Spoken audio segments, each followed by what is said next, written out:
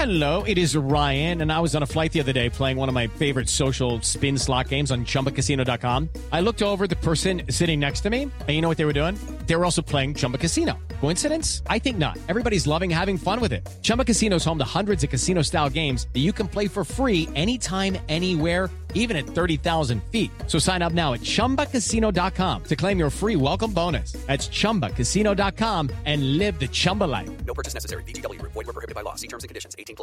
Hey guys, it is Ryan. I'm not sure if you know this about me, but I'm a bit of a fun fanatic when I can. I like to work, but I like fun too. It's a thing. And now the truth is out there. I can tell you about my favorite place to have fun. Chumba Casino. They have hundreds of social casino style games to choose from with new games released each week. You can play for free anytime, anywhere. And each day brings a new chance to collect daily bonuses. So join me in the fun. Sign up now at ChumbaCasino.com. No purchase necessary. VGW. Void where prohibited by law. See terms and conditions. 18+.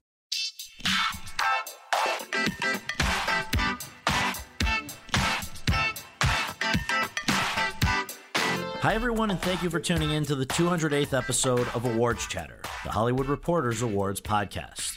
I'm the host, Scott Feinberg, and my guest today for our first post-90th Oscars installment is one of the most colorful characters in the history of Hollywood. He's a mysterious figure in the vein of Greta Garbo. He wrote, directed, produced, and starred in what has been called the Citizen Kane of bad movies, 2003's The Room, and he was at the center of two hilarious accounts of the making of that film. Greg Sestero's 2013 memoir, The Disaster Artist, My Life Inside the Room, the greatest bad movie ever made, which was co-written by Tom Bissell, and James Franco's 2017 dramedy film, The Disaster Artist, in which Franco played him en route to winning a Golden Globe Award. I'm talking about the disaster artist himself, Mr. Tommy Wiseau. With the DVD and Blu-ray of The Disaster Artist hitting shelves on March 13th, now seemed like as great a time as any to sit down with Wiseau and try to get a better grasp on who he is, where he comes from, what led to and actually happened during the making of The Room, how he feels about the book and film The Disaster Artist, and why he and Sestero have reunited on another film, Best Friends, which is due out on September 30th. To me, it was a fun and funny, often confounding, and surprisingly moving conversation, and I hope you'll agree. But first, I sat down at the offices of The Hollywood Reporter with our editorial director, Matt Bellany, to recap and dissect the 90th Oscars ceremony. Matt, we are finally through it. How are you feeling? I just figured we would be sitting there for eternity and they would never let us out. That's why they gave us the lunch boxes. Yes. Is that we were all going to be confined there for weeks and weeks as they just continued to show montage after montage. Well, the season itself sometimes feels that way. It goes on and on for at least 6 months. You know, if you start at Telluride, you could even go even further back to Cannes. What's the big takeaway, though, from the show that supposedly acknowledges the best of all of that? I think, from a show perspective, the politics, just the relentless politics on stage, in the montages, in the acceptance speeches. Some people love it. Some people hate it. I sort of am in the middle. I understand why people do it. I understand that, especially this year with that giant elephant in the room, Kimmel had to address it right off the bat. He did a great job. He was really funny and kind of tone appropriate. But for some people, the politics just becomes overwhelming. And, it's an award show. It's supposed to be fun. For sure. And what about the way it was run? What did you feel it was in any way more efficient than last year? Obviously, the envelope dominated the coverage of last year, but we do have the same host, Jimmy Kimmel, the same director, Glenn Weiss, the same producers, Michael DeLuca and Jennifer Todd, the same stage manager, Gary Natoli.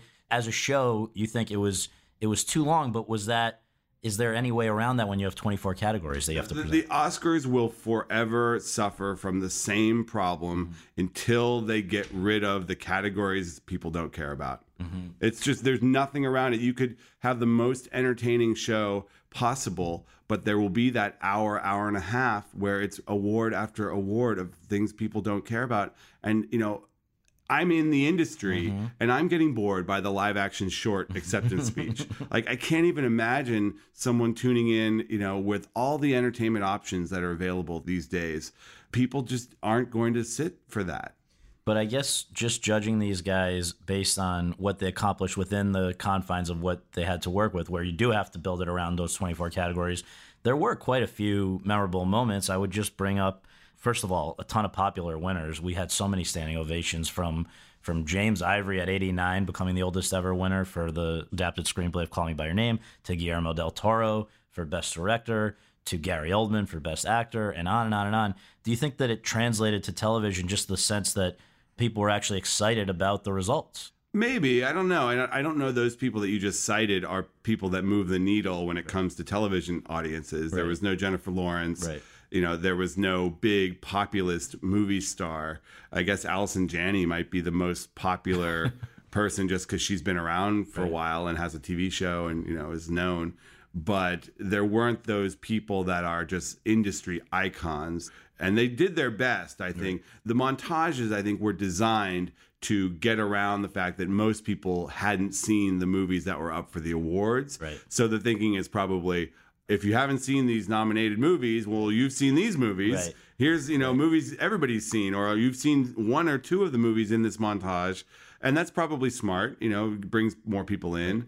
But most of these movies are just not the kind of big populist movies that people care about. Well, to your point about recognizing that many in the public have not seen these movies, the only ones that really made a lot of money were Dunkirk and Get Out of the Best Picture nominees. I've never seen such lengthy clips preceding Best Picture, which just gave Warren Beatty and Faye Dunaway more time to get nervous on stage after they came out to introduce those clips, but before they announced the winner again. Well, but isn't that just because they didn't do the traditional every movie gets a presentation thing during the show? It could be, and I guess it makes sense. Like, if you've stuck around that long, you're not going to not wait. It seemed, what I've never understood from past Oscar shows is when it gets bloated and long, they rush the ending, which is the only thing that people care about. I've watched the Oscars years where Best Actor and Actress is just like, oh, here we are. Here's Best Actor, and get off the stage. And it's like, really, this is what we're tuning in for. So I think at some point they just said, you know what? It's long. We're just going to go with it. Right. Play another montage. Get another, clip show up there for the actors. It was fine. They had to obviously reference what happened last year with the envelope at the 89th, and we knew in advance that Warren and Faye were coming back, as was Jimmy, as were those other people I mentioned. I also saw Jordan Horowitz, the hero of last year's Oscars. Do you think they struck the right balance of acknowledging and kind of laughing about it, but not dwelling upon it? Probably. I think there's a certain segment of the industry that would have liked to see Moonlight get a moment, maybe acknowledge them in the crowd or do something to give them the speech that they never had, something like that. But I don't think Barry Jenkins was even there. No, I think he's actually, I believe, in production, but I know Mahershala was there. They could have done something. You're maybe, right. Or maybe a clip package, or maybe they could have done something creative where they each said 5 words of an acceptance speech or something like that. Right. But they seem to have made a choice to put the focus of the show on this year's nominees and winners. To the extent that they could have acknowledged. I don't know. So let's get into the actual results. The big winner, of course, was The Shape of Water for Best Picture. It topped 8 other nominees for Best Picture with a preferential ballot, which is something that is only used at the Producers Guild Awards and the Oscars. And it's intended to pick a winner or to result in a winner that everybody at least likes. And so there was some thought that maybe a movie about a romance between a mute woman and a fish man would be more divisive than some of these others, 3 Billboards or some others we could name. But in the end, it prevailed. And I just wonder if you have any theory about why that was. I think that of all the movies, it's the one that seemed, ironically, given the subject matter, the safest and the most traditional. It's a Fishman movie, but it's really a romance. It's an unconventional Beauty and the Beast story. So it seemed ultimately to me like the most traditional, safe choice. The director is someone who's an established Hollywood figure who's been around a long time, who worked the circuit like nobody's business. Right. And, then people, if they didn't put it 1, they probably put it 2 or 3. And he was definitely winning Best Director. So there's, even though there's been splits in the last few years, there's a reluctance, I think, for most people to split up picture and director. It doesn't make sense that although it's happened the last few years. Yeah, and then people think it's because of the preferential ballot. Maybe. And I actually thought that this last minute surge for Get Out might get it in there. I think when people look back on this year, they may say that Get Out was the movie of the year, considering the subject matter and the moment we're in. And I thought that would translate to people putting it 2 or 3, even if they didn't love it. It's interesting how they now all, I think because of the kind of coverage that we do at The Reporter and other places, leading up to the Oscars, we're all trying to figure out what's the movie of the moment and assuming based on history that that's something that is an advantage to be.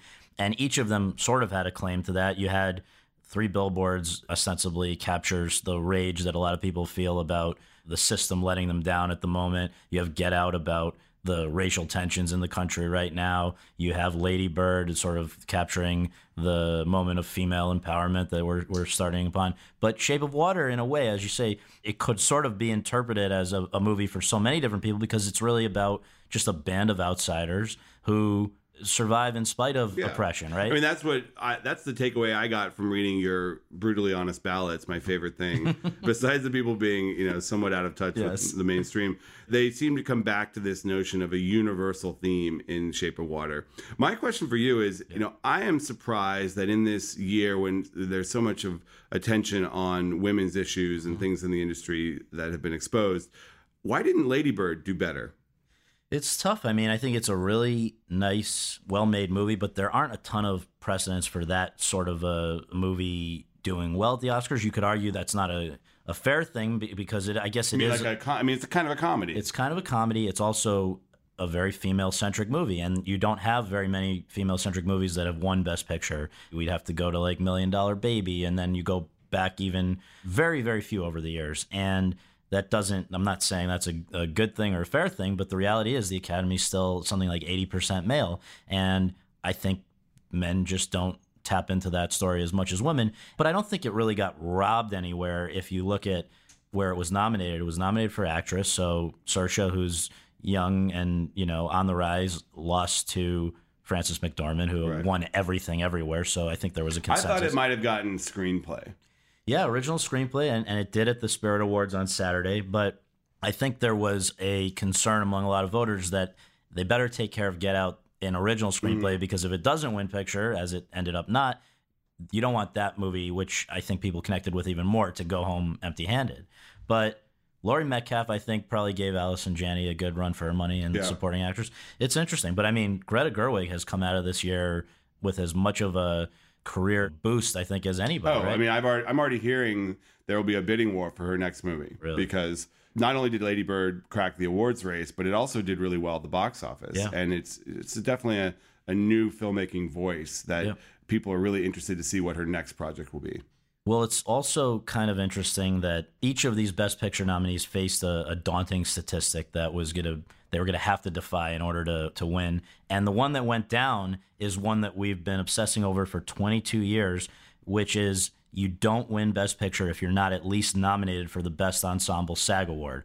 Gravity couldn't overcome that. The Revenant couldn't overcome that. Even La La Land, that was the only stat that really suggested La La Land would have a problem last year, and it turned out to hold up. So this year, The Shape of Water was not nominated for Best Ensemble, but it did end up getting 3 acting nominations at the Oscars. So it seemed to me like that stat might just be one of these weird coincidences. And there shouldn't be the reason people thought it was causal is that the biggest segment of the Academy was composed of actors. And if actors had some sort of a reservation about the movie based on what we saw at SAG, they weren't behind it. But I mean, if you give it 3 nominations for acting, that seems like a moot point. It's a little schizophrenic. Yeah. You know these stats better than I do, but I think that a lot of people are questioning these tried and true assumptions about the Academy. And just because of the shakeup over the past few years, there's so many new members that it's hard to predict how they're going to act. Very much. Maybe Shape of Water came on with late momentum because people watched it later, or because they looked at the landscape and other movies had fallen away by the time they voted. Who knows? And also the Academy, everybody pays attention to the fact that it's gotten more diverse in terms of race and gender, but what they forget is that it's also exponentially more diverse now in terms of international, location of members. And so you have, for the last 4 out of the last 5 years, a Mexican filmmaker has won Best Director, Guillermo del Toro this year. And I think that just maybe internationally, a movie like that, which, by the way, there's not much dialogue, which I think helps a movie play internationally. There are universal themes. And then you have a filmmaker who is outside of America himself. I don't know. I mean, it's just maybe, but it's but it's a very American story in the sense it's 1960s Baltimore, and there's this whole looming CIA presence in the movie. Right. I don't know about that. These filmmakers that have won over the past few years, yes, they're Mexican filmmakers, but they are universal stories. I mean, Gravity is not a Mexican film in the sense that it's an international space station movie starring two of the biggest stars in America and the world. I just think they just happen to be great filmmakers. Right. Well, I know that the response last night on Twitter was Trump. Apparently, they are sending their best to the U.S. because they've won 4 of the last 5. But another kind of notable thing this year that was something the Academy was worried about a few years ago was just would they have diverse nominees and winners? And as it turned out, obviously it can always be more diverse and there's room for improvement, but Jordan Peele won Best Original Screenplay, and I've never seen a crowd get on their feet faster for a standing ovation than when he won. And you had actually a fairly diverse group of nominees this year. Nominees, but in acting, it's 4 white people that won. People, right. But I think because of the inroads that were made in the nominations, having a female and an African-American director nominee, I think was a big deal and got a lot of attention. And the fact that there was diversity in those acting nominations, that took the sting away from the all-white winners. Right. And I guess just a quick note for Oscar geeks listening, Roger Deakins, You Can Celebrate, is now no longer perennial Oscar bridesmaid Roger Deakins, but finally on his 14th nomination, Oscar winner Roger Deakins, Best Cinematography. You also had Gary Oldman finally winning his first in the category of Best Actor, and James Ivory at 89, the oldest person ever to win an Oscar. He would have been one up by a week by Agnes Varda had she won Best Documentary Feature for Faces Places, but she went down to Icarus, which marked a big win for Netflix. That was probably Netflix's most high-profile Oscar win ever. Definitely. They are very aggressive in campaigning their films, and they have not cracked that Best Picture nomination, which I think has been their goal. But for Icarus to win, somewhat of an upset. But I actually picked it in my office pool because I figured, the voting was going on during the Winter Olympics and Russia was not participating because of what happened with this movie. Right. So I think the documentary race tends to hinge on, in my opinion, the relevance of the movie in the larger culture. Often, yeah. And I think this movie was that.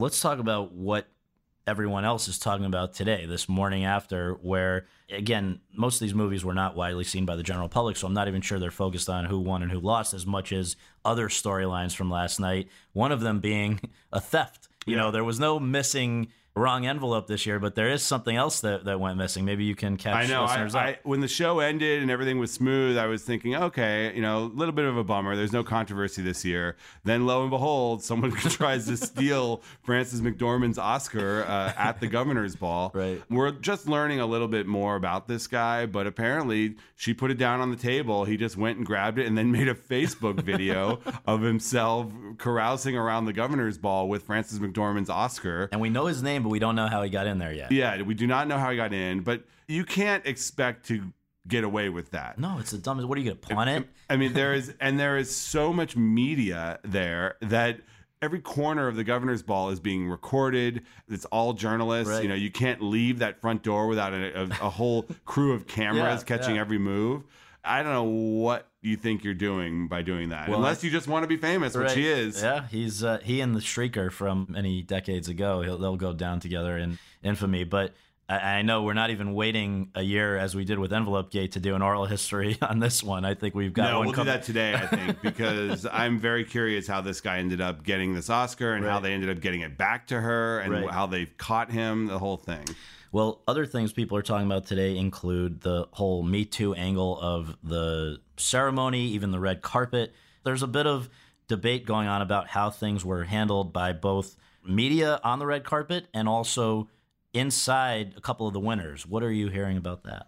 I think the Seacrest thing on the red carpet with Ryan Seacrest was the most talked about moment, just to see what stars would do with him. And it seems that stars did talk to him, not as many as normal. Mm-hmm. And E kind of tempered that by putting Juliana Rancic and a couple other people forward more, and they had more taped stuff, and they had, they didn't put the focus on Seacrest as much as they usually do. But Allison Janney talked to him, and Christopher Plummer and a bunch of other people talked to him. You know what happened with Taraji P. Henson? I've heard there was some kind of She interaction. clarified. It sounded like she was kind of throwing shade on him, but then she clarified that she wasn't, and it's just the most awkward situation for everyone involved because they did an investigation. They cleared him. So if they were to have pulled him from the red carpet, they would have essentially been saying our investigation that we touted so highly was faulty. Yeah.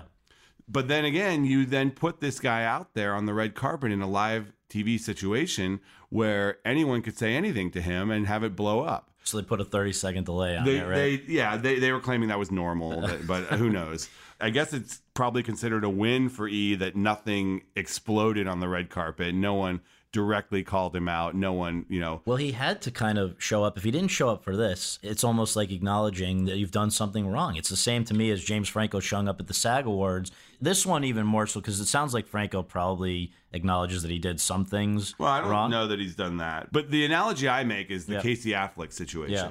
Casey Affleck has maintained throughout all this that he settled a sexual harassment claim years ago. He admitted no wrongdoing, and there's a settlement that prevents him from talking about it. So should he have come to the Oscars to present? He says he didn't do anything wrong. Right. So he and his team made the decision that for him to have showed up would have drawn attention to him and sidetracked and hijacked attention from the other nominees. But that's their position. So will anything he ever does again. So is he gonna? You either are packing it in or you keep doing what you would normally do, I would think. Yeah, I mean, I think their thinking is that this may die down or the focus will be on others. I mean, the Oscars is a pretty powerful platform, and there's a lot of symbolism that goes on with it. Him acting in movies and doing press and other things like that is different from him getting up there and presenting an award to a woman, which is what they wanted him to do. And he would have been giving it to Frances McDormand, who might have deballed him on stage. Yes, exactly. And I think his team took one look at that situation and said, you know what, we're not going to do this. We're not going to, and he was able to say, I want to avoid becoming a distraction. I don't want to, take attention away from the nominees, that kind of thing, without admitting any guilt. That's interesting, though, because on a night when, of course, this stuff was going on and being discussed, there was the Seacrest stuff, the Casey Affleck stuff. Then inside, they brought out 3 of Harvey's victims, survivors. I don't know, actually, in that case, that the audience really, too many people in the audience knew what the commonality was between Salma Hayek, Ashley Judd, and Annabella Shara, because there wasn't much of a reaction when they were introduced in the theater. People were kind of still chattering as they came back from break, and there wasn't the big applause that I think that moment was designed to But didn't engender. they introduce the Time's Up montage thing? Sure, but when they came out on stage, nobody reacted. And I think that was intended to be here they are, and nobody had any idea what was going on. So that was, I know, a topic of discussion, as was the fact that when they performed Stand Up for Something, the song nominee, and they put 10 activists on stage, including the woman who started Me Too, they were never introduced by name or by graphic. I had no idea who those people were. Except for her. And later I was told the little girl was, I think, a survivor of Aleppo and different other people. But it was a little weird, and I know there were people pissed off online who are saying, don't use them just as props. Like, let's find out who these people are. Right. Yeah, there were a number of times during the show where they didn't introduce people. The military guy also, Wes Studi, who I don't even know, and he got up there talking all about his military service and all this stuff, and I was like, who is that? Yeah, nobody could tell. And a number of the presenters, I mean, if you had seen the movie, it would have made sense, but Dave Chappelle was not introduced, so I was sitting there and people were like, who is that? I said, oh, it's Dave Chappelle. But if you're watching at home and you don't know Dave Chappelle, you don't necessarily know who that is and why he's introducing that song. How about, I believe the guy that introduced Remember Me, Eugenio Derbez. I maybe should have immediately known who he was. He's a star in Mexico, and he's in the new Overboard movie with Anna Faris. Yeah. And he's in the Disney Nutcracker movie, apparently. But if you didn't know him, you would not have known why he was there. I guess it's in some ways throwing a bone to the international. They're trying to offer people all around the world a reason to tune in. Yeah, they do that often. Yeah. They have a lot. They usually have a lot of international stars, but they usually introduce them and explain some why. Context, you know, from Crouching Tiger, Hidden Dragon, here's Michelle Yeoh, and like something like that. You know. Well, back to Me Too though for a second. there are a number of people who were saying that in some ways there was one step forward and then two steps backwards last night, because at the same time all of this discussion was given to progress and, we need to be better and we're working on it and all that, there were people who took issue with then giving Oscars to Gary Oldman and Kobe Bryant.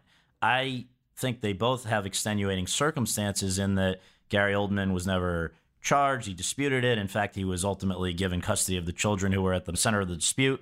But nevertheless, at this time when people say, believe women, he was now recognized after doing something that pretty terrible that he'd been accused of by his former wife. And then, Kobe, we know whatever happened. Yeah, Kobe's the interesting one because he was actually charged. And the case was dismissed because the accuser refused to testify, and then she later settled a civil dispute with him. Right.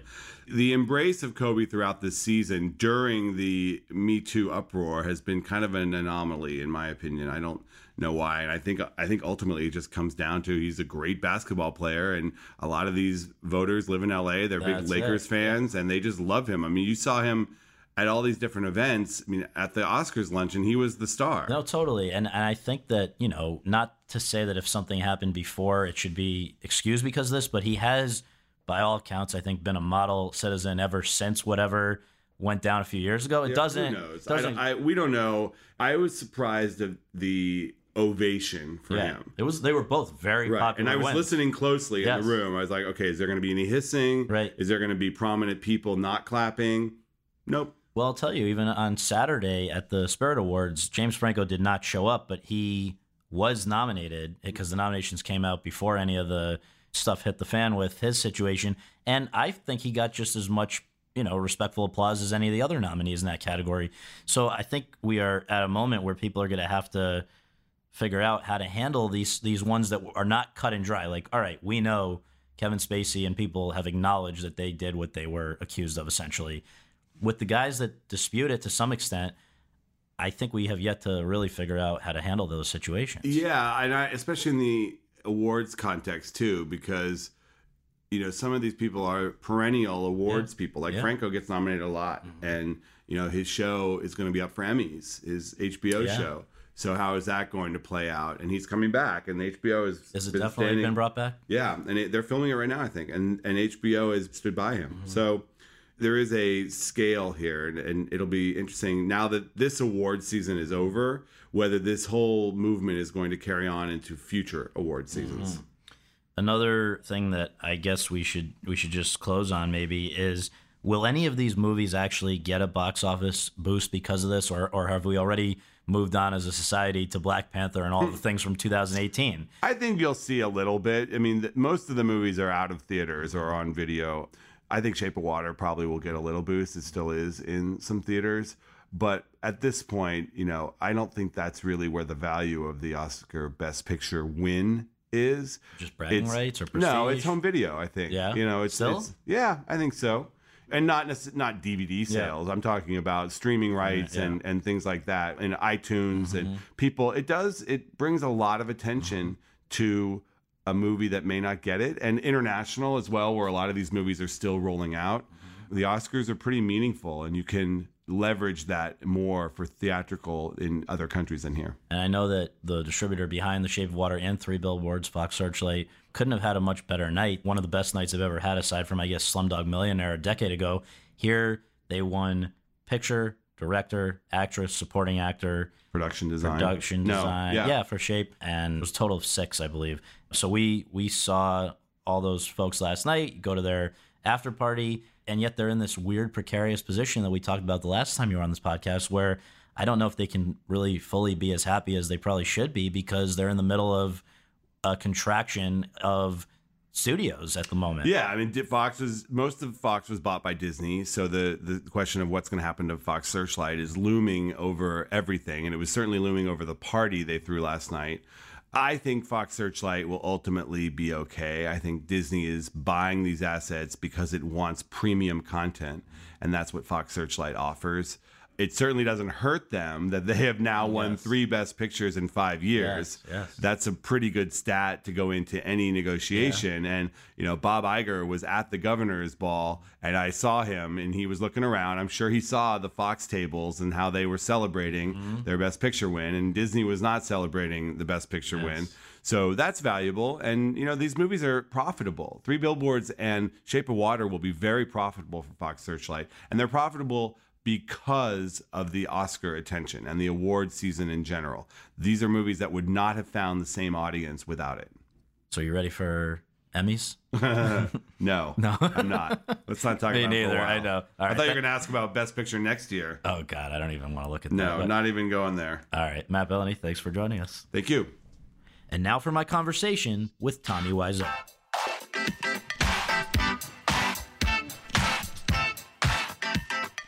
Oh, hi, Tommy. Thank you for joining us. We really appreciate it. We always begin by asking our guests where they were born and raised and what their parents did for a living. I'm American. I'm very proud of it. And I grew up in New Orleans, Louisiana, Chalmette. Yeah. So contrary to what people say online, my family, it's Uncle Stanley. Actually, he passed away, believe it or not. Sorry to hear that. Yeah, and I used to work for Schwegmans, and that's the area in New Orleans. Yeah. And then I moved to Bay Area, graduated from college, do business. Long story short, we don't have a time to No, talk this is about good. my We're life. gonna, you know what? Don't My life is crazy. No, so. I'm going to ask you a little bit more about that. Oh, wait a minute. Let me finish sentence. Oh, please. If I don't Okay. mind. Okay. So very quickly, from New Orleans, move out to Bay Area. Yeah. I used to build a building, construction. Right. Make a lot of money. Yeah. Not stealing, work very hard. Yeah. And decided to close the business. Also, I've been in the retail business, street fashions. I want to ask you about all of this. Okay, so cool. let's wait 1 second. Well, let me finish. Oh, okay. All right. Okay, go So ahead. after that, this is only 20 seconds. Okay. So after that, decided to become an actor. Studied under Stat Adler teacher, which is Jean Shelton, who was her name is Jean Shelton. Yes. And she actually opened for me acting. So I've been in college also studied acting, but she was the best of the best, and that's happened because I was doing swimming classes. I have a swimming classes on Sutter Street in San Francisco, and I saw this little sign and say classes, the acting classes. And I always been an actor. I used to live in France, so I used to sing, for example. And I say, acting is cool. I want to be an actor, and that's what everything started. She opened acting for me, and then I condensed my business, moved to Los Angeles. Before that, I wrote the script. I met Greg, etc. No, it's all great, and I want to ask you more. Sorry to interrupt you. No, sorry to interrupt you, but I want to make sure we give more attention to each of those things. So, Sure. First thing is, and they talk about it in The Disaster Artist, and a lot of people Right. have a hard time understanding. They say you're from New Orleans, but you obviously have a little bit of an accent. So Yeah, what do you? I do have an accent. How do you reconcile those two things? You know what? I don't care what people talk, how they talk, what they're assuming. I'm here to answer your question. Again, I'm very proud to be American, number one. Yes. I live in Chalmette. That's the fact. I still have my ID. If I knew, I would bring my ID from New Orleans. But you see, it is what it is. Now, if you live in French Quarter, for example, New Orleans, when you go to New Orleans, you have many different accents. So I don't know if you're familiar with Cajun, Sure. French Cajun, for example. My accent has been evolved past, I think, decades because, of the schooling, because of this and that. Sure. It is what it is. So I like my accent. Actually, I do too. some of the girls say it's pretty sexy. I know it's true or not. But what people, to respond to your question, I really don't care. It's just I think personally that some of it I call bad apples because we live in society which I'm pro-freedom. You can say whatever you wanted. But I think it's very wrong if people started bashing people, they don't even know about it and assuming something instead of ask questions like you do.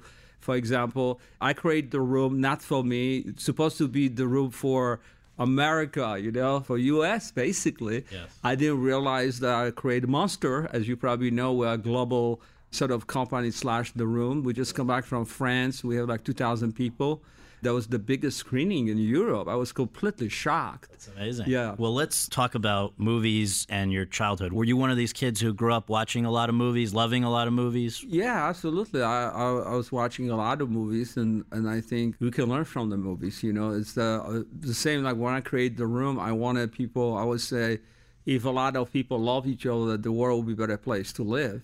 So it's a message. I think all the movie that sometimes people categorize movie, okay, this is bad movie, this is good movie, etc. You always find something where you may like, you may dislike. But you see, in my case, I like when people are sincere. Right. If people talk about The Room, I say, you know what, you may hate The Room, it's fine. There's nothing wrong with that. But I cannot give you a guarantee, but you may have 1%. They say, you know what, maybe I don't like it, maybe something good about it. That's what The Room is about. So what were the movies that you were most into as a kid? Casablanca, that was a classic, black and white. I was watching several times. Citizen Kane, Orson Welles, that was my favorite, actually. Giants, James Dean. I'm in love with Cleopatra, Elizabeth Taylor, which she was, I would say that she was pioneer of the, I would say, general, hopefully nobody bashing me after this interview. No, don't be. Movement of women's, women movement in America, in a sense. If you look at the Cleopatra movie as well, her performance, I learned about that the ladies, girls, ladies, whatever you name it, there's something to offer. And I always say girls or ladies, they have much more power than we guys, as you know.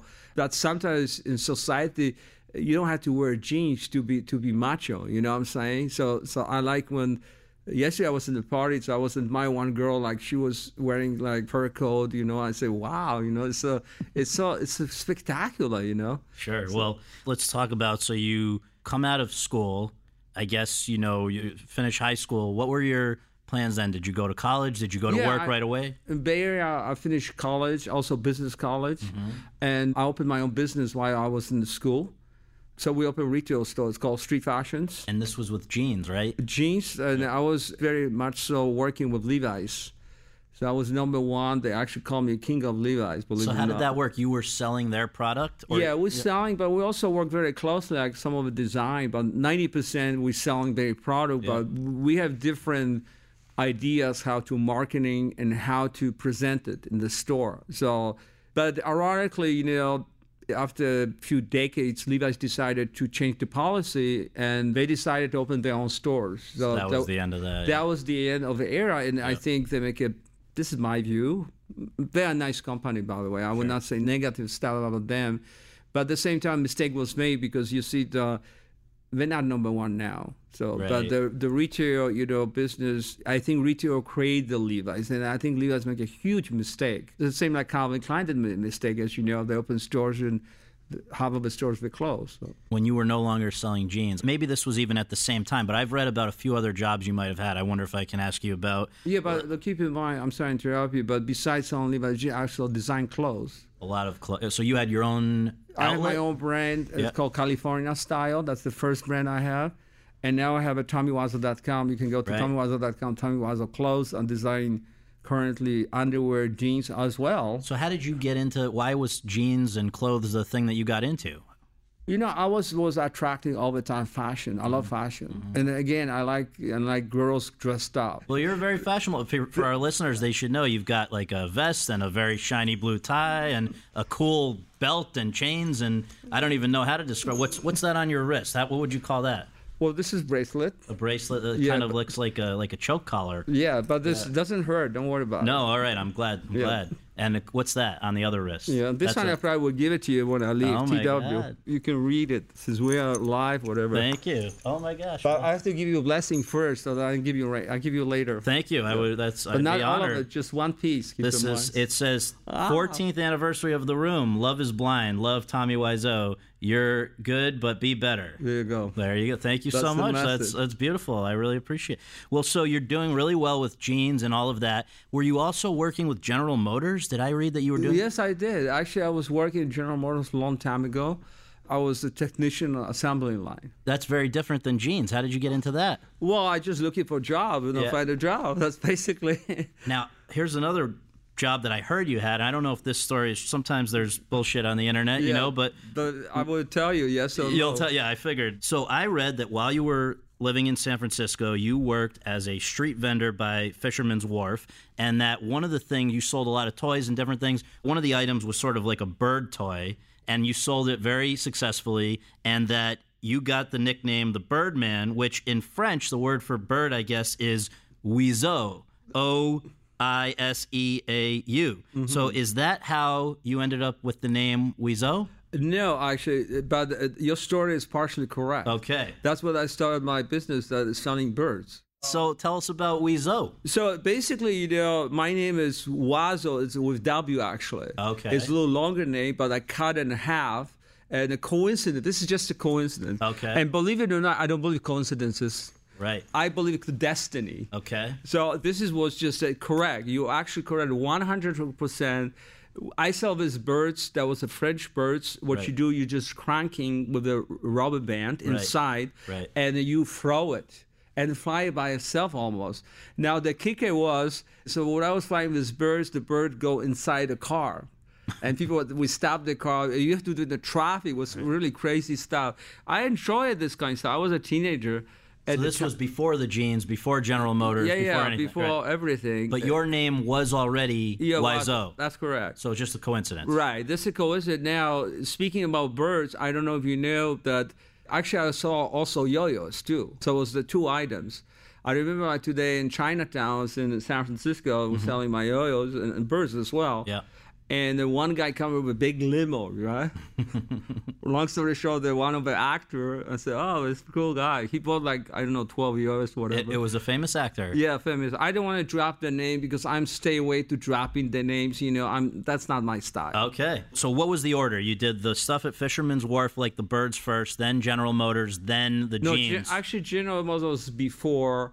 Then you have a birds, if you want to correct order. Yeah. Since I'm here, Yeah, let's do it, yeah. So the birds was after General Motors, and then the jeans. yo-yos, and then was retail, so street fashion. Yeah.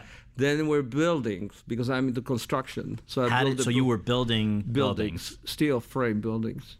You got a lot of talents. That's amazing. Thank you for saying that. Yeah. So Scott, long story short, I said to you many times on my Q&A that what you learn, for example, in the past, and you not became an actor yet, Right. it's very beneficial. So my statement is to young actors, the more skills, the better. Right. So the construction job, it did help me to organize, for example, the room's production.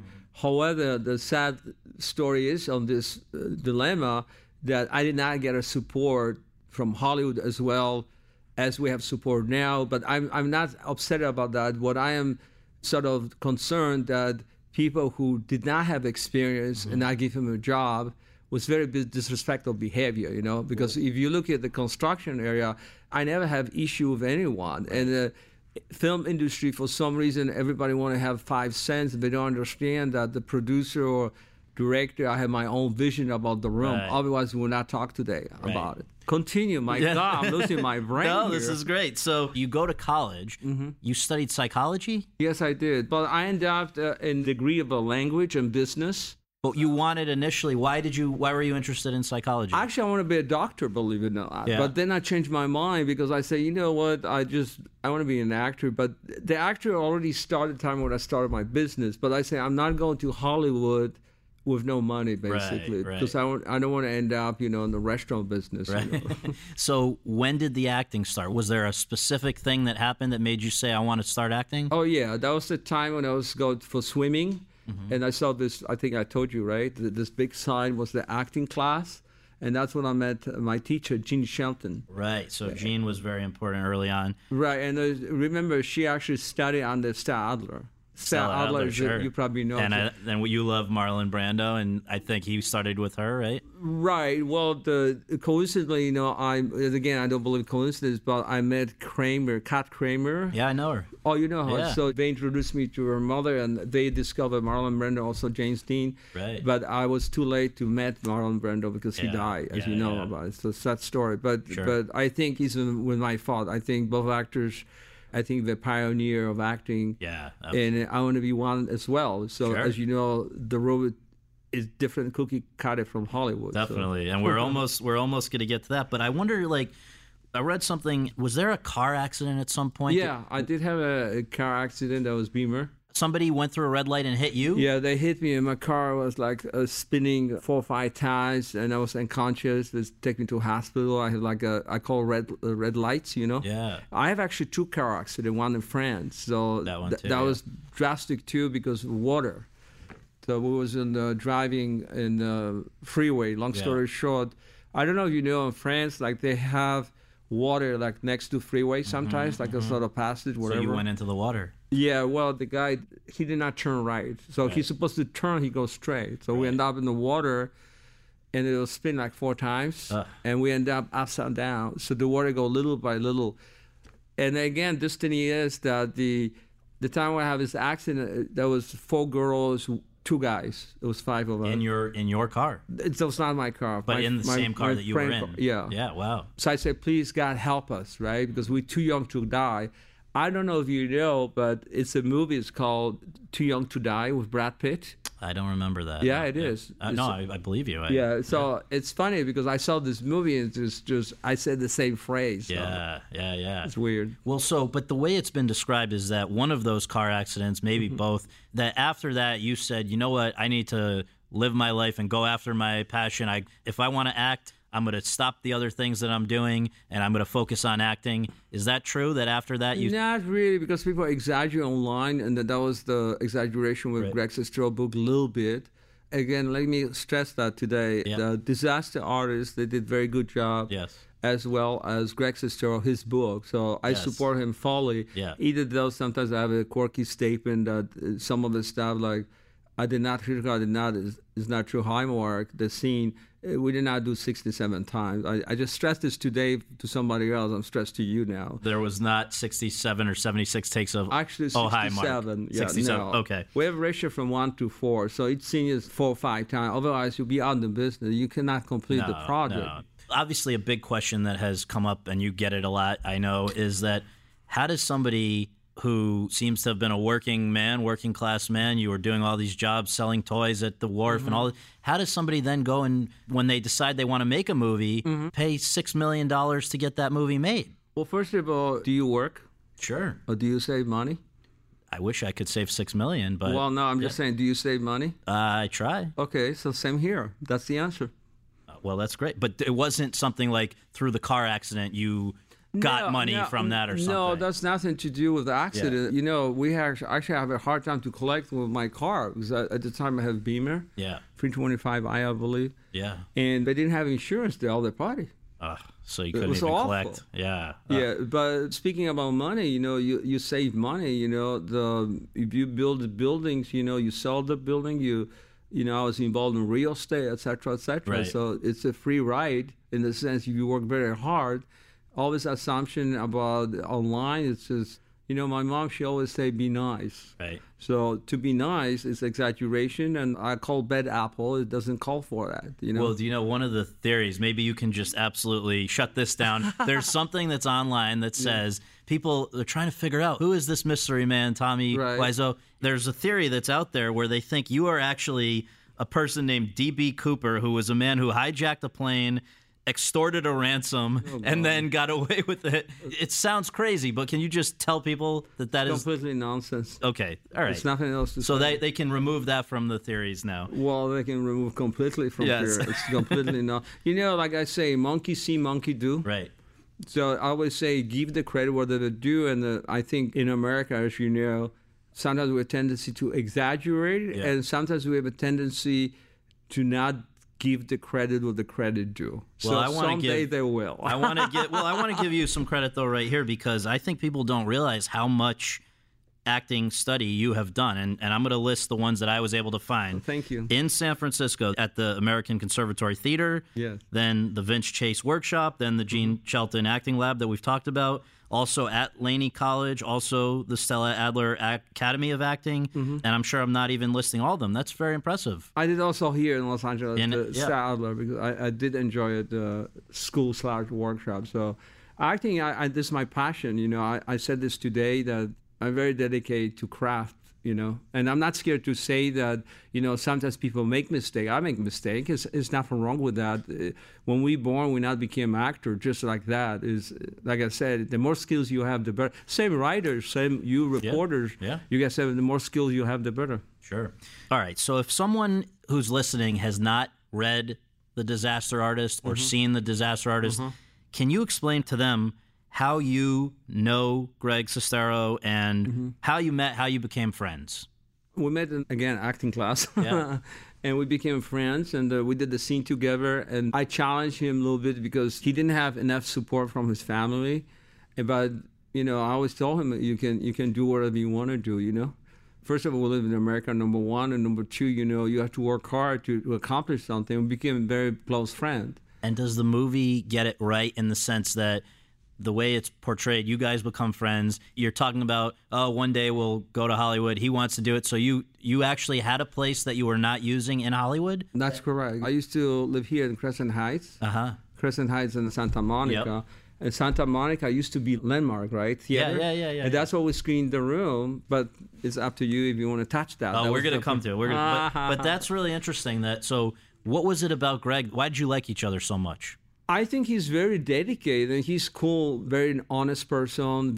I always call him, he's innocent. I call him babyface because people always want to attack him, girls, guys, whatever, name it. And I always told him, I said, be careful, you know. And we became a very close friend. We talk about, we have the same interests. He has interest about movie. Coincidentally, again, I don't believe it. I think it's destiny. He actually liked James Dean, and that was our interest. Same with James. He liked James Dean. So it's not just alike. I think James Dean was pioneer of acting, and he has similar approach to acting like I do. I'm not comparing myself. That's also a false statement. I never say I'm James Dean. That's BS. But do you relate to James Dean? Like, it seems like James Dean had a lot of emotions building up inside, and this was his way of dealing with his emotions, acting. My acting is passion and emotion as well. Emotion by doing acting.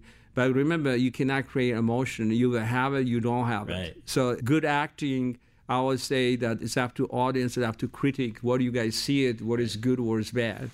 So you and Greg are living together. He goes off and he gets his... We are living on and the off because I have to, you know, I live also at the time San Francisco as well. Right. Here, but I guess at some point while he's here in L.A., he gets his SAG card. You now... I think wanted also obviously a SAG card. How did you get SAG card? Well, how did you get your SAG card? I think people love the story of The Room because it's so... I did commercial. But how did those commercials come about? I promote my stores, retail stores, street fashions. And so by putting yourself in your own commercials, you could get a SAG card. Well, it's not that easy because you see, you still have to do work. Yeah. So again, square one. Hard work. Yeah. So you have to do, in this case, you have to have a speaking part, number one. Right. And number two, you know, you have to follow the rules. Right. Do you remember the moment where you first had the idea about The Room? What was going on and where were you? When I was in college as well, you know, I have tendency to write on piece of papers, like phrases. And I say, you know what, someday I want to put everything together. And I met a lot of people and the characters within the... You have the script right here. You can, there it is, The Room. Look at it. That's the original. It's not the bootlegging because we have already bootlegging online. So you can go to TommyWassel.com or TheRoomMovie.com. You see original script. Beautiful. So basically what I did about the script, I have tendency to write on a piece of paper and I said, let me put everything together. So I created the book. It's called like 600 pages. And then I started script writing in college as well. And I said to myself, you know what, let me condense this to 99 pages. And it come out to 112. It's original as you see it. Yeah. And then we come out to 119 pages. I'm very proud of my script. Yeah. Script did exist. If you look at behind the scenes, The Room as well. Right. Blu-ray, you see the script. So it was really, though, because that's kind of like what I've heard Woody Allen does. He'll have an idea, he puts it in a drawer, and then what he'll do is he'll just take out one of those ideas and make a movie about it. But you're saying you put all of those ideas into one script. Well, it's not just the idea, like a phrases, you know. If I met someone, it's sort of like real true story, you know. Right. Like I met somebody, it was very interesting. I just wrote this piece of paper. And then I said to myself, let me put everything together. I was just surprised. I said, guy, I have a story here. Right. So I drew some of this situation, you know, for example... You know, I did not hear her. I said, I want to do like quirky thing. So a lot of people don't understand, you know, I studied language. So, you know, we don't talk this way or that way. It doesn't matter how you talk.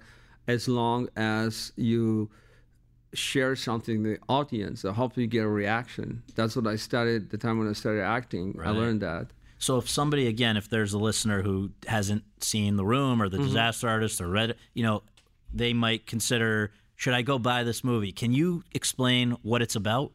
It's not a question to buy a DVD. The question is like you discover yourself. I always say you don't have to like The Room. Right. So The Room is about you and me and everybody. You have drugs issue, you have this issue. It's done intentionally, not by accident, not coincidence, not this way or that way, intentionally to give the red flag not to do certain stuff. If you betray your friend, it's wrong. If you do sex with your friend is wrong. You make choices, and later on you pay for it. And that's what in character Johnny, what I played in The Room, Yep. he paid for it big time because on the end, you know what happened. But this is a process of learning. Now, what I encourage from the beginning, I encourage people always to laugh and have fun with it, that you can express yourself. So when you were writing it, you're thinking this is a drama, this is a comedy. What did you imagine it would be? I always thought there would be drama because I'm very attracted to drama, but then later on discovered the drama also have element of comedy, and the describe comedy, drama, melodrama. Melodrama is much different because you cannot, when you create a melodrama, it's exaggeration, right? Now, you have also black comedy. So I say not you, but a lot of reporters, they go in the category of the industry. Okay, this is drama, comedy, but they figure out one element, which all this element, whatever you talk about, you actually have within each category. Right. But we set out with the category, and when we criticize, especially reporters, and there's nothing wrong with that. I mean, that's the format. My take is totally different. Right. Well, James Franco recently did an interview with the New York Times, and he had his theory. He said, quote, pre-Room, he, meaning you, Tommy, felt he couldn't depend on anybody, and the film was him trying to wrestle with feelings of rejection he'd had his whole life, close quote. Is that accurate? Do you think that's correct? Partially, yeah, because if you talk about rejection, film industry especially, you have a lot of rejection, but guess what? I'm ready for rejection. Mm-hmm. And I say to all the actors, directors, even lawyers. Mm-hmm. I always refer to lawyer because lawyers, they have something in common with acting. They have certain persona.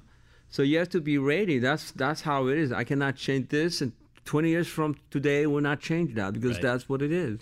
There are several things that I hope we can just quickly go through about The Room that people might wonder.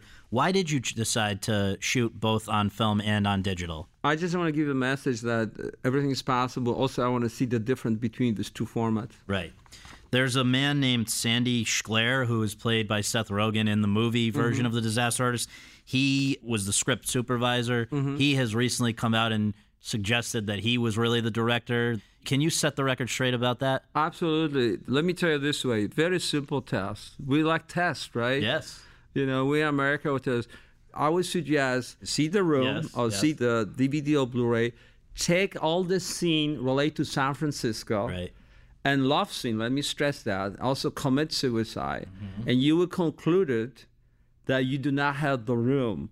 What this means, if the person did not do the job, the person does not deserve credit. Is it correct? Sure. Okay. Think about it this way. Yes. That's number one. Number two, as you know, in past 14 years, actually 15 years, because we have anniversary of The Room, everybody's invited in June. Cool. June 15. And we have a regular screening in Egyptian here in Los Angeles. This will be the what anniversary? 15th. 15th. Wow. 15. I mean, we're in the 14th, but it's almost 15 because June is right there on the corner. Yeah, you gotta wait for it. Yeah. So let me respond to your question because, as you know, a lot of actors. And by the way, did you see Disaster Artist? Of course. Okay, so do you remember the scene with James playing me and he confront everybody? I record everything. Yeah, I know what is. I'm just paraphrasing about the behind-the-scenes camera crew. Right. So we did exactly right on the money on the set of The Room. Surprise, surprise. Only one person who supported Tommy Wiseau was Greg Sestero. Now I haven't talking about third party. Right. So you see, by the way, let me ask you this: if somebody quit, like the script supervisor, he quit. This guy, Sandy, quit. Yeah, so he quit the job. Right. So, I learned from construction, if you quit the job, you don't get any credit. If you quit the job, I'm sorry, you don't deserve the credit. And I have another news for you. Yeah. on this topic. I have advice for Sandy Sheclair or other people, whatever people want to have credit, some of the actors. Right. Very simple suggestion. Grab the camera, write the script. Right. And you know what? I wish you luck. It will be better project with The Room, because I'm very proud of my project. Yes. And by the way, The Room, everything was done with scratch. And also of this interview, I'd like to say, before we forget, I will say thank you, Hollywood Reporters, because you guys wrote pretty good overall. And as well, the others, elite here in Los Angeles, we have a great support. Right. And I think that maybe people now understand me better. So I want to thank you for your support. It's our pleasure. We think you're great. So a few other things about The Room. Sure, go for it. Some of these scenes are out of focus. That's correct. Why was that? You chose that, right? Good question. So I was involved also editing.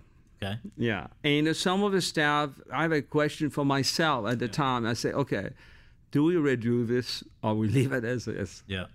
What the cost? And I say to myself, you know what, we just let it go. Yeah. You can that was scalpel working, not just, you have also some issue with the sound. Mm-hmm. And some of the sound, for example, ADR, that was not entire, that was incorrect statement from some other people. Yeah. So we didn't do entire movie ADR. Right. We have some issue with the sound. And again, some of the people who I hired, I guess some of the mistake was made. Right. Let's be nice. Meanwhile, throughout all of this, you really had the you have a diet. My God. Well, you guys really were filming the behind the scenes. Oh yeah, absolutely. I still have copy and the tape, and ironically, I reviewed some of the stuff just recently, and just refresh my memory. Yeah. And it's the same story. But there really were some of these guys being disrespectful. Let's be nice. Yeah. Extremely disrespectful. Yeah. Including Sandy, included the crew, including actors. And you know what? Some of the stuff, it doesn't call for that, but it is what it is. So if you ask, that's my response to your question. Yeah. So today, 15 years later, when you think back to the time that you were making The Room, do you think of it as a happy time when you felt in control, or do you feel like it was a stressful time where you were worried the thing was maybe getting away from you because people were rebelling or whatever it was? How do you think back about that time? This is a great question. I commend you for it. Thank you. If I want to go back, I would do the same thing, but guess what? Slightly different, but not too much different. What would you change? I would change, don't use the two cameras, you're wasting your money. Right. And if they promised Panasonic at the time, that's the fact, they promised you article, they will not print it, forget the whole thing. Right. But I remember very clearly the first day when we started shooting. Yeah. It's the same like you see on Disaster. That was laughing because I said, my God, it's almost the same. And that was a happy time. When I hire people, I was very sincere. They was very sincere. But I didn't, be honest with you, I didn't realize that people are so vicious, be honest with you. Between me and you, I met a lot of people in my life, but I'm a very simple guy, but if somebody had vision, I would listen to the guy who has the vision, not argue back and forth. I mean, there was so many arguments. It's just beyond comprehension. But that was the happy time as well. So finally, you get to that premiere, the night that people are going to see the movie for the first time. You show up in the white stretch limo with Greg, like we see in the movie. Big time. How would you describe the response that the movie got that night? And also, was that the response that you anticipated going into that night? One of the response, what I wanted, just reaction from audience. Just any kind of... reaction. That's my background again. And ironically, I got a response without anticipate. Yeah. But just because of the Greg, I realized that you cannot discriminate the audience. So I'm very strong with that. Right. And I'm very strong with my background as a person, because my mom, she always say, you have to have space and you give people space. So that's my, values of my family, So it didn't bother you if people were laughing at a moment when you didn't anticipate? Well, I was concerned, but Greg encouraged me and say, you got the reaction. That's what you want. Right. On the end of the day, it's similar to Disaster Artist. Okay, so it's, again, June 2003. You opened the movie at the Laemmle Theaters, I think, in Fairfax and Fallbrook, right? You put it in theaters for 2 weeks to qualify it for the Oscars, I believe. That's correct. And yet, the first week, it grossed just $1,800. That's actually an incorrect statement. Incorrect? How much did it gross? Because, first of all, somebody wrote some kind of article about it, but the number, they don't even know the number in the first place because. But did it do well or did it disappoint you the first Well, week? it was disappointing in the sense, but I don't care about at the time because I want to just be qualified for the Oscar. Now, why is that? The Oscars are very important to you. Like, I know I care a lot about the Oscars, but why did that matter to you? Well, it's not a question matter. I think that I want to show the world that people have respect for the room, number one, Right. and also we can do it in the sense to be, part of an industry. That was my attention. Which categories did you think it had like the strongest shot at the Oscars? Best Picture, yeah. And Best Actor as well. Yeah. So the billboard is almost as famous as the movie because for 5 years, I think. Thank you for asking. My God, you're so detailed. No, this is the thing. I mean, anyone who was living in LA at that time remembers whether or not they saw the movie, they remember the billboard. Yeah. So let's just tell people again. Sure. Billboard had the name of the movie, correct, and your personal phone number, right, on the billboard. It's actually business. A business number still exists. It's that. So what was the reason? That must have cost hundreds of thousands of dollars to have that billboard. Where was it, on Highland for 5 years? Over 5 years. Why was it worth spending that much money to have that billboard? Because we got a good reaction. It's supposed to be 1 year, but then people call us, and then we have like the system RSVP. Right. So they call us a number, and we inform them that we have another screening. And that was a little exaggeration in the sense, like people say the billboard does. Actually, the bill generated money by people call us and they pay ticket, to see the movie. Because what you would do is you would tell them where it was now available to see. When did you first start to realize that there was this interest in catching up with the movie? Maybe they didn't go the first weekend, but people were hearing about it and they wanted to see it. When did you first realize it would have that kind of a life? What happened, after 2 weeks run, we have interest. We received the emails from the theater and say, hey, somebody want to see the movie.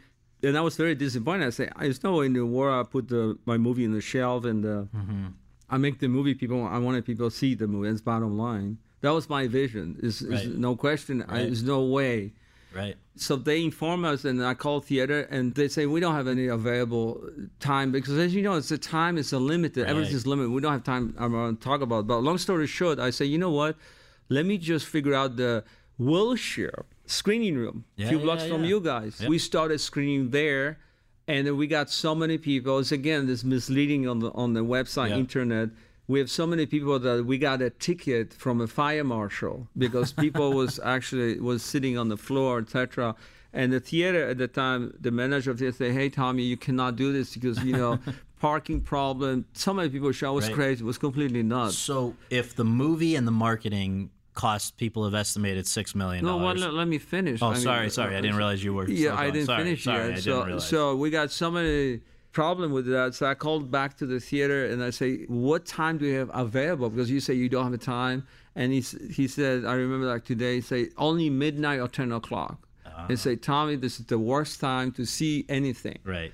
I say, you know what?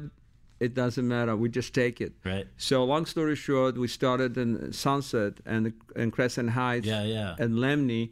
And from one screen, we became 12 screens, then spread out all over. Now, let me correct something which people don't realize. Throwing the spoon, I will not give the credit to anyone because this happened just coincidentally. Right. I think it was a destiny because somebody asked me and said, can I do this? I say, you know what? You can do whatever you want. So past 5 years, from the beginning, I attend all the screening. Right. And I always encourage people, I say, you can laugh, you can cry, you can express yourself, but please don't hurt each other. A lot of people come to me and say, are you serious? And can we actually say something here? I say, yes, you can. Because some people was very uncomfortable. I've been uncomfortable myself, but I didn't realize, I'm just a simple guy. So I said, yeah, you can do whatever. That's where everything started. That's the history. The movie, if it costs, the estimates that I've seen, and maybe correct it if it's wrong, but I saw like $6 million to make the movie and to promote it, right? Mm-hmm. So did it make back its money over all these years? We're in 2018. Yep. And the answer is we're comfortable where we are. So you're happy with how it turned out? We are sold out screening, as you know, and we're very happy. Did your life change as a result of The Room? Before The Disaster Artist, before anything, a lot of people were catching up with the movie. Would you now be recognized more? Were people treating you differently? Was it helping you to get other jobs? How did it affect your life? I'll be honest with you, I really don't care if it's the staff. I care people have respect, and I think I have respect for industry, and I think that the past 2-3 years, we're very happy, as I say to you, Hollywood Reporters, as well, all the magazine, newspapers, they actually understand. They don't believe it's internet.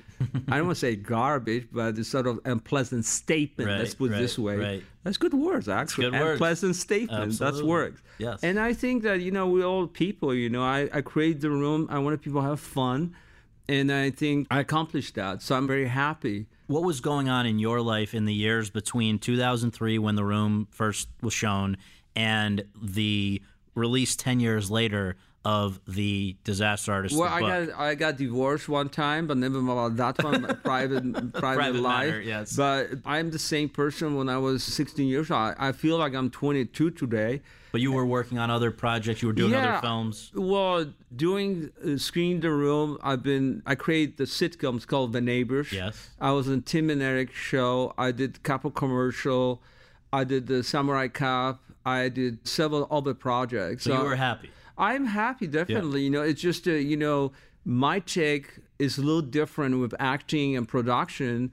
And I think maybe after Disaster Artist, it's slightly different. Right. But it's not so much different, because I always say people know, like, if people call me when we talk right now, they know who I am, and I'm a very respectful person because that's my background, Sure. You cannot demand, like, I don't want to mention one of a director, but he does a lot of documentary, and you cannot criticize someone because you don't get something. Right. In my case, I grew up in a family that you work for it, or you try to create ambience, honest way. And that's, I always say, respect equals success. Sure. So that's basically what we talk about here now. Now, how did you find out that Greg was co-authoring this book with Tom Bissell, The Disaster Artist? And how did you feel about it? Had you guys been in touch? Were you happy that there was going to be this book? Well, he called me because, you see, we was very close. Still we are. So, again, some of his internet stuff is incorrect. Right. We've always been friends. And he's my best friend, long story short. So he called me and said, I want to write this book. And I supposed to approve all this stuff, but I got only 3 pages. And then I said, yeah, you can write. And then it was easy for him to grab with someone. Because as you know, a lot of books been written with help someone or it's a lot process. It's slightly different to write the script. Even the script right now, I notice a lot of people hook up together. So I will always encourage you. If you have somebody help you to write, that's the idea. But I think with the book, Disaster Artist by Greg Sestero, 99% is our story. So it's not so much Tom Bissell. He just maybe helped him a little bit, and we're not on the same page. But you weren't upset that there would be a book about that time? Yeah, I was never upset, never will be upset, except some of the fact was exaggeration a little bit, but it's a lot stuff, the factual stuff. So. And when did you first learn that someone was going to be interested in making a movie out of that book? Because I heard things about Johnny Depp. When did you first hear they were going to turn it into a movie, and what did you think? Well, Greg, you may interview Greg, but I cannot speak out for him. Yep. But my understanding is that Greg decided he always wanted to have a book because he thought we did. This was very interesting because people was bashing too much online. They don't understand. I'm just a person. Right. And some of the stuff, some of the reporters, when they talk about my life and bashing very openly, it's very disrespectful. That's affect him. He wanted a little sort of straight down the records, number one. Right. Number two, some of the stuff was very quirky, it was funny, and we have our own stuff to communicate, like about his mother, for example. Right. Like, I remember when I was going to Los Angeles, she was so concerned, that she would get killed or whatever. It's so ridiculous stuff. But she's a very nice person. So he asked me for it. I said, yeah, sure, I'll give you my blessing. But I supposed to review everything, but I got only a couple pages. But then, again, I told him, I say, I give you freedom if that's what you want. Because, again, I grew up in this kind of environment that you can say whatever you want as long as you have respect. So when these guys decide to turn it into a movie, and you've got these 2 screenwriters, Weber and Neustadt. No, that's not happened. We didn't know yet. So let's go back. Okay. The back is that Greg got the agent, the same agent what I got. Yep. Long story short, again, they want to sell the book. Yep. And they have several interests. And I would say that was to come out with a question through the agent, who can play me? And I say, I think Johnny Depp, because I met him a long time ago, and just very briefly. And I think he's a good actor. Did you meet him at something for The Room? No, it's nothing to do with The Room. Yeah. Just one of the party. Yeah. But long story short, again, James Franco, his team want to, for some reason, option the book. My understanding is, you may ask James Franco, but he read the book. He got in love with the book. He didn't know about The Room. Mm-hmm. Then we have a conversation with James. We've been on the same page because of James Dean. But long story short, again, I say Johnny Depp, and the Greg say, well, what about James? Maybe he want to play you. And I didn't realize till after a while that James actually wanted maybe play me from the beginning, but you have to verify with James because I don't know. No, I did. We had James on this podcast, and he was saying that it was funny because when you were talking to him, I guess you said, I like some of your movies, some of them not so much. That's correct. Right? So you were not going to let him just like sometimes people, when they hear there's interest from a movie star to turn their book into a movie or whatever, people are just so excited they will do anything. You were a tough critic, right? Well, I told him, paraphrase right now, but you're correct. I say sometimes you do well, sometimes you don't, and some of the stuff doesn't make sense, but I like the movie. It's called Sunny. That's what I told him at the time when we had a conversation. We're shot in New Orleans, Louisiana, which is it's a love for me, actually, story. Right. I think it's a very good movie. Directed by Nicolas Cage, right? Right. I think they did a good job. And he doesn't see that way, but I see because you have a lot, elements. Right. What I always say about elements, otherwise you don't have the movie, you don't have a certain element. So I really enjoyed this movie. I say, if you want to do it, it's fine. I'll give you a blessing. And did he then want to spend time with you? Did you guys hang out a lot? How did he get to know what you were? He's been in the screening of The Room. We give him a lot of information. He has so many access. He got the access to the secret tape. I don't know if you heard about it. Oh, I didn't. Yeah. What's the secret tape? Well, because I have tendency to record myself, and Greg got this tape, and he gave it to him. So With your permission? Without my permission. Without your permission. Yeah, but I say it's okay on the end. Right. He's not supposed to say it, but he did say it. He did. So now, once they start rolling cameras here and they're making The Disaster Artist, were you on set? I was on set because they did my scene. As you know, that was the part of the agreement. Yes, that's which I'm very proud of it. And you insisted that you be in a cameo with James in the same scene, right? That's correct. Which was a challenge, so they had to do it at the end. It would have not made sense necessarily. Well, it's all dependent on vision and the script writing. It's up to the director. So if he decided that's his choice, I would do differently, but that's what he wants. Were you there when they were recreating some of these scenes from The Room? It's amazing how much they get it exactly the way it was. So I wonder for you, if you were there, what that would have been like. Well, I was there, for my scene, and I think they've been very professional.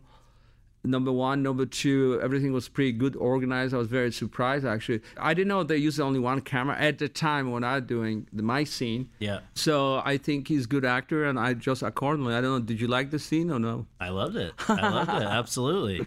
Now, I wonder what you thought when the first time you saw... So there's been a few major screenings of The Disaster Artist. There was South by Southwest. People went crazy for you. They were very happy to see you. Then there was the Hollywood premiere at the Chinese Theater where, James was saying, yes, of course. And he was saying, he introduced it using your same words that you had introduced the movie with 14 years earlier. This my movie, this my life, be cool. There were some festivals, I think, as well. What was the first time you saw the movie, and what was your... That was the first time in Austin, Texas. In Austin. What was that like? Well, I just, again, I told them that I approved 99% based on what I saw it, but they mixed up with the statement because I said lighting. I didn't say the lighting per se was wrong. Right. I say, let me think about it. I mean, I have to digest this stuff, what I see, because that was the first time. Right.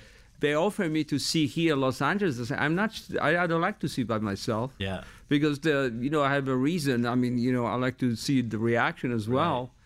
Was it emotional, though, for you to see It was emotional. Yeah, Greg almost crying, as far as I see it. If you see the clip from the festival, or maybe that was Toronto, I don't know. What was it that was emotional for you, though? Was it seeing that people now were looking at you in a more appreciative way, or what was it? Not this. It's just actors relate to actors and crew mostly, not so much press, because I think that we all have to do our sort of share of work. And I think that people appreciate it more now. But the emotion was for me like the scene as I mentioned before, that the James confront the crew that he record. He wanna again, it was not called for that. It's It not brought back some memories. Yeah, because it's like I say, parody equal stealing. That's what my new thing for 2018. Because there's nothing wrong. Again, everybody hopefully listen. There's nothing wrong when you want to use 1-2 minutes of the room, for example, for some kind of reference, Right. and you ask the creator of the room or Panama picture of a project, Right. and it is wrong that you just stealing stuff and say, hey, I do parody whatever I wanted. Plus, you damage the original material because each time you download from DVD, it's not the same. So the emotional about the scene that is leaked to other stuff. So the James present this scene. I didn't see this scene. I saw the script. By the way, I did correct the You script. did. There were some little things. Yeah, that was a lot of stuff.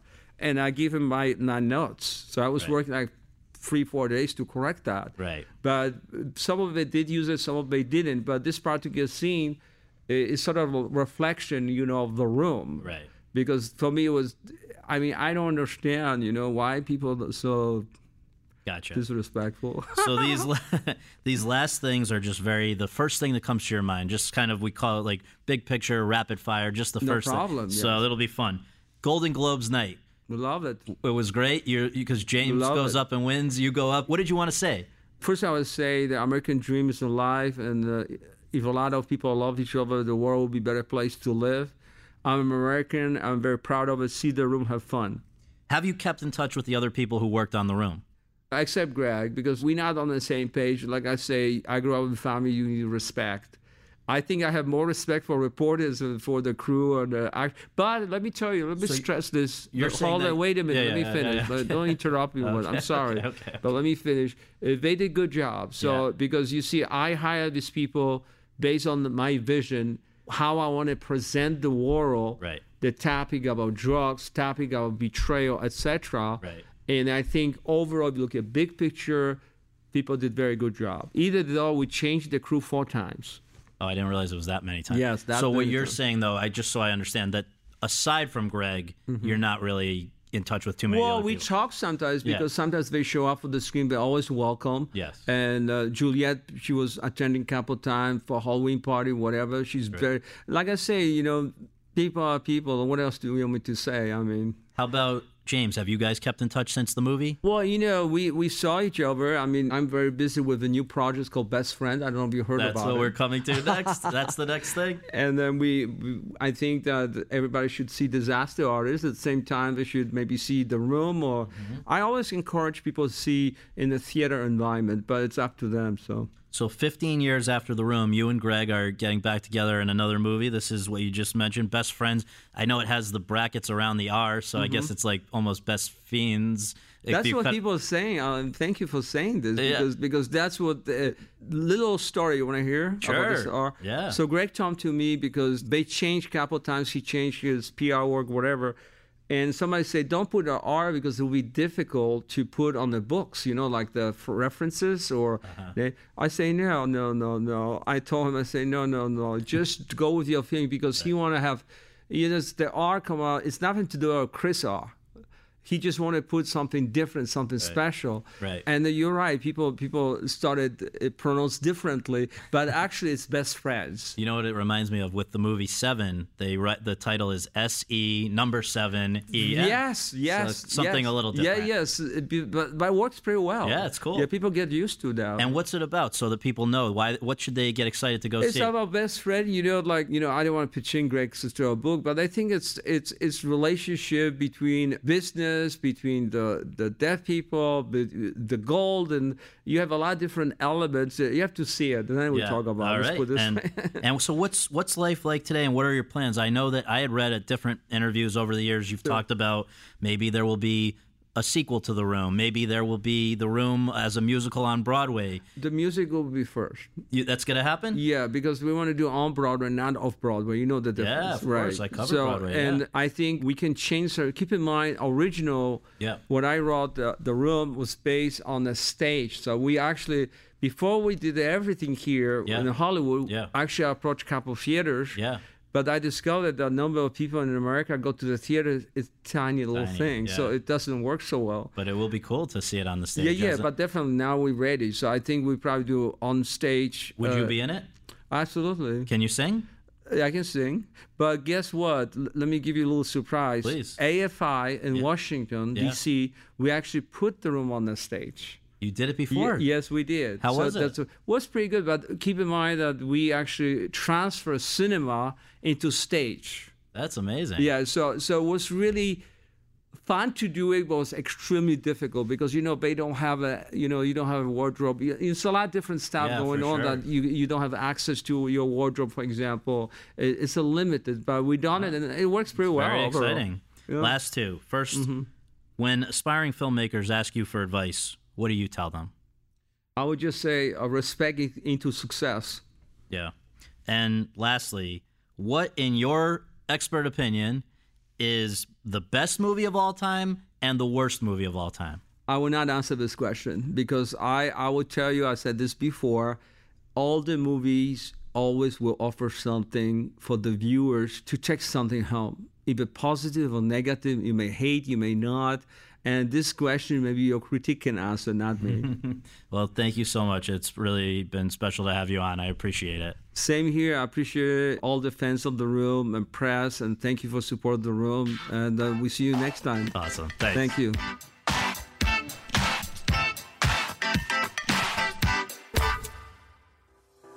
Thanks very much for tuning in to Awards Chatter. We really appreciate you taking the time to do that, and would really appreciate you taking a minute more to subscribe to our podcast for free on iTunes or your podcast app, and to leave us a rating as well. If you have any questions, comments, or concerns, you can reach me via Twitter at twitter.com/Scott Feinberg. And you can follow all of my coverage between episodes at thr.com/The Race. Until next time, thanks for joining us. Step into the world of power, loyalty, and luck. I'm gonna make him an offer he can't refuse. With family, cannolis, and spins mean everything. Now, you wanna get mixed up in the family business. Introducing The Godfather at ChumbaCasino.com. Test your luck in the shadowy world of The Godfather slot. Someday, I will call upon you to do a service for me. Play The Godfather now at ChumbaCasino.com. Welcome to the family. No purchase necessary. VGW Group. Void where prohibited by law. 18+. Terms and conditions apply.